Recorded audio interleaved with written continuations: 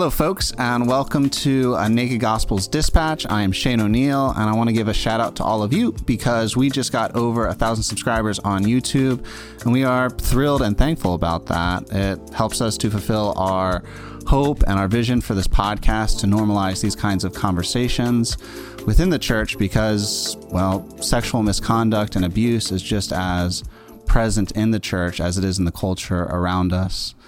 All of us have seen churches implode due to abuse. We've seen families fall apart, children estranged from their families, from their parents, and we've seen friends who are trapped in pornography or easy, cheap sex in ways that will just hurt us and hurt them. And so these kinds of conversations are beneficial, and I think they're important, and they're also not very popular, hence the celebration over 1,000 subscribers. We want to continue to invite you to track with us. If you haven't subscribed, a link will be down below. Along with subscribing, hit the bell button, which allows you to dictate what YouTube actually shows you. You get to see what you want to see. It notifies you whenever a video goes up and prevents YouTube from just sending you whatever they want to send you. And it allows you to take authority and ownership over what you are consuming. This is a milestone for us because only once we start having these kinds of conversations will the church and the people around us start to interact with these kinds of conversations. And we look at every comment, every like, we track with you guys, and we just really appreciate your support. So continue to share these episodes, these interviews, and continue to track with us. And we are just genuinely blessed by all of you. So thank you. And in lieu of this celebration, I want to offer 3 resources that will help you or someone you care about kick porn and get away from maybe practices of cheap and easy sex. I've alliterated them for us so that they're easy. Mostly that's for me so that I remember them. Confession, community, and Christ. I think we're all familiar with those words, but let's peel them back a little bit so that we can see some of the richer meaning underneath them. So confession, for me, probably like many of you, I have an allergy to the word. I don't particularly like the word confession. Probably for obvious reasons. We treat confession as something we do after we've really messed up. But I want to first look at the science and then re-understand what confession actually is. So there are 4 chemicals that contribute to happiness. The 4 chemicals are dopamine, serotonin, endorphins, and oxytocin. When we experience any sort of happiness, those 4 chemicals are at play. So when it comes to sexually being aroused, that's dopamine. We are conditioned by our environment, by our upbringing, by our culture, and self-conditioned in a lot of ways to move towards pornography or towards sex in specific situations, both pleasure and pain. So we don't just turn to pornography when we're, horny. We turn to pornography in moments of celebration, moments of pain, moments of depression.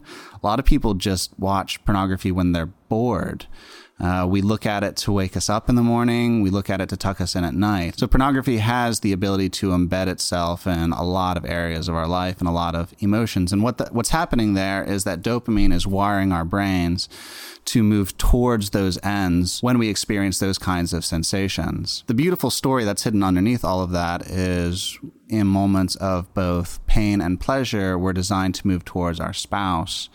But due to easy dating apps and pornography, we instead move towards alternatives that are much more detrimental and harmful for us. So what's happening in those sorts of situations is we're creating kind of neurological pathways to reinforce that sort of behavior. Now, this sort of wiring and conditioning is why most of us feel stuck. And there isn't necessarily a lot of hope when you look at the situation that way, but there is hope. There is the ability to rewire your brain, to reconstruct those neural pathways, and in steps oxytocin. So oxytocin is released when we have genuine human connections, when we move towards people with vulnerability and weakness. It's what's released when a mother is breastfeeding with her baby. It's what released in intimacy and sex when we make eye contact.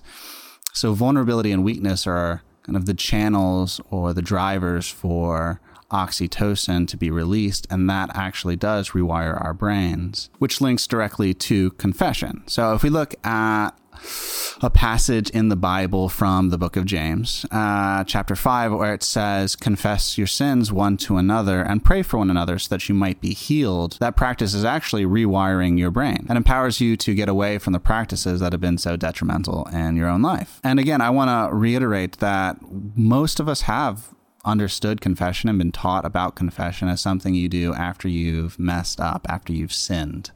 But that doesn't need to be the case. We can move towards people in vulnerability and weakness before we've ever messed up, and that releases oxytocin and breaks us away from the neural pathways that have been developed due to dopamine. So let me get away from the science a little bit and make this a little bit more practical. So I've been married for 3 months. Yay me. And Kaylee works overnight, right? She's a nurse. And she was going to work the other day, and my computer has Covenant Eyes on it, and that's been the case for several years. I noticed that Kaylee's computer was at home. It doesn't have Covenant Eyes on it. I was feeling particularly fragile, and I was concerned. I was concerned for my own safety. I was concerned about what I might do with her computer while she was away. And so I had a decision to make, and it wasn't a very fun decision, but I knew that I could start to rewire my brain and break away from the practices that still haunt me in my marriage. So I went to her and I asked her if she could take her computer. She asked why. I told her I was feeling fragile and I didn't trust myself with her computer. And she looked at me for a bit, and then she just remarked, okay. She grabbed her computer and went off to work. I was concerned about what her reaction would be later, but not an hour went by before I got a video message from her, and she just was thankful for pushing into our marriage, for being vulnerable, for being brave. And what that did is it wired both of our brains to move towards each other in those moments, instead of for me to isolate and continue to fall into the pathways that I've created due to dopamine and pornography in the past. So the beauty in all this is modern science is catching up with ancient wisdom, and confession is a remarkable resource that Jesus came, died, and resurrected to give us. And it goes a long way in helping you take ownership over the kind of human being that you long to be. Now, of course, you don't have to be married to practice this. If you have roommates, you can practice it with them. Give them your computer, check in with them. You can call somebody once a day. There are a bunch of different ways of practicing this. But just the act of confession will go a long way in allowing you to partner with Jesus and knowing redemption and becoming the kind of person that you long to be. Now, the second one is community. In short, isolated, individualized Christianity isn't Christianity. I mean, for starters, we can't even practice confession and knowing a new humanity without community around us. And community doesn't need to be some kind of abstract thing. It's really just consistently doing game nights or inviting people over after church for a meal. For me, okay, so for instance, I knew that Kaylee was working last night. Of course, I didn't have access to her computer. She's been very diligent with that, which I'm so thankful for. But I invited a friend over, and we were able to hang out and kick it for the night. A lot of times I will go and hang out with families that I respect and kick it with their children, have a meal with them, whatever, go out to eat. There are a lot of ways that this can play out, and community is significant because pornography does teach us a relational ethic. It teaches us to sexualize people. It ostracizes ourselves. We live in kind of a self-exile, and maybe worst of all, it teaches us that people are replaceable. That's the very practice of pornography and easy, cheap dating apps where we just swipe left and swipe right. Pornography, when we binge looking for that perfect scene, for that perfect climax, we're just chucking people past us along the way. And it continues to teach us that people are replaceable, that people aren't valuable, that people are expendable, and they're there for our own pleasure. And so practicing community will help you to rewrite that kind of relational ethic that has been taught to us through pornography. So moving towards people and learning to value them, learning to move towards people that you see as valuable will go a long way in rewiring and reshaping not just your brain, but also your affections, desires, and longings. Now, the third and last is Christ, Jesus. So the idea here is that Scripture refers to human beings as image bearers, which I've found to be very insightful for kind of just living. Whatever we spend our time looking at, we end up reflecting, whether that's binging a show and taking on the mannerisms and jokes of characters that we admire and look up to, or a whole plethora of other things. We end up reflecting the things that we pursue. If you want to know what's shaping someone's desires and longings and their personality, then look at the things that they're pursuing. And pornography does reshape us in its own image. So Paul is Apostle Paul. He's a writer of the New Testament in the Bible. He says in 2 Corinthians that we all with unveiled faces are beholding the glory of the Lord and are being transformed from one degree of glory to the next. In short, he's saying that Jesus has made us able to look at God again, able to see God. And the more that we spend time looking at Jesus, the more we actually come away reflecting what God is like, his goodness and gentleness and unconditional love. That reshapes our passions, affections, and desires. Now, this part is probably the simplest of all. It really just costs you 5 minutes a day. So take, for instance, the Gospel of Matthew, which is a book written about the stories and teachings of Jesus. It's the very first book in the New Testament, and it's 28 chapters long. It's something you could read in a month, and all it would cost you is 5 minutes a day because each chapter is short enough to be read in 5 minutes. And you might not necessarily experience anything mystical or magical, but as you go through that month and stare at Jesus first thing in the morning or last thing in the day, even if it's just 5 minutes, it'll start to reshape you and reform you into what he looks like instead of into the image that pornography has shaped us into.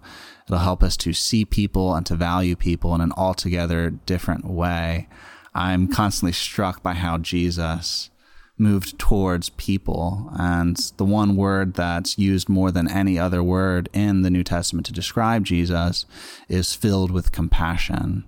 And so he's always moving towards people, seeing them and seeing their value. If you want to change your longings and desires, then look at something else. So in recap, confession, community, and Christ. Those three things, those three resources are profoundly rich, and it's wild to see even science confirming them. It's wild to see the things that Jesus died and resurrected to give to us. They are, in a sense, the resources of his gospel, his good news. Now, of course, you don't have to be addicted to pornography or sex to find these resources valuable. They're resources that you can give to the community around you that will help you to love and equip the people who are trapped around you in these sorts of addictions and practices. I hope they've been helpful to you. If you know of other practices that have been beneficial, please throw them in the notes below in the comments section. We would love to hear that. As it pertains to these three practices in particular, if you have any thoughts, we would love to read those. Folks, we are genuinely thankful for all of you.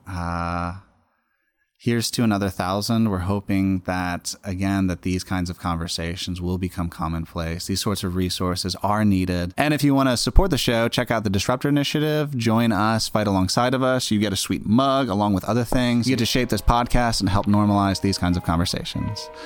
Folks, we are, again, so thankful for you, and we will catch you next time on The Naked Gospel.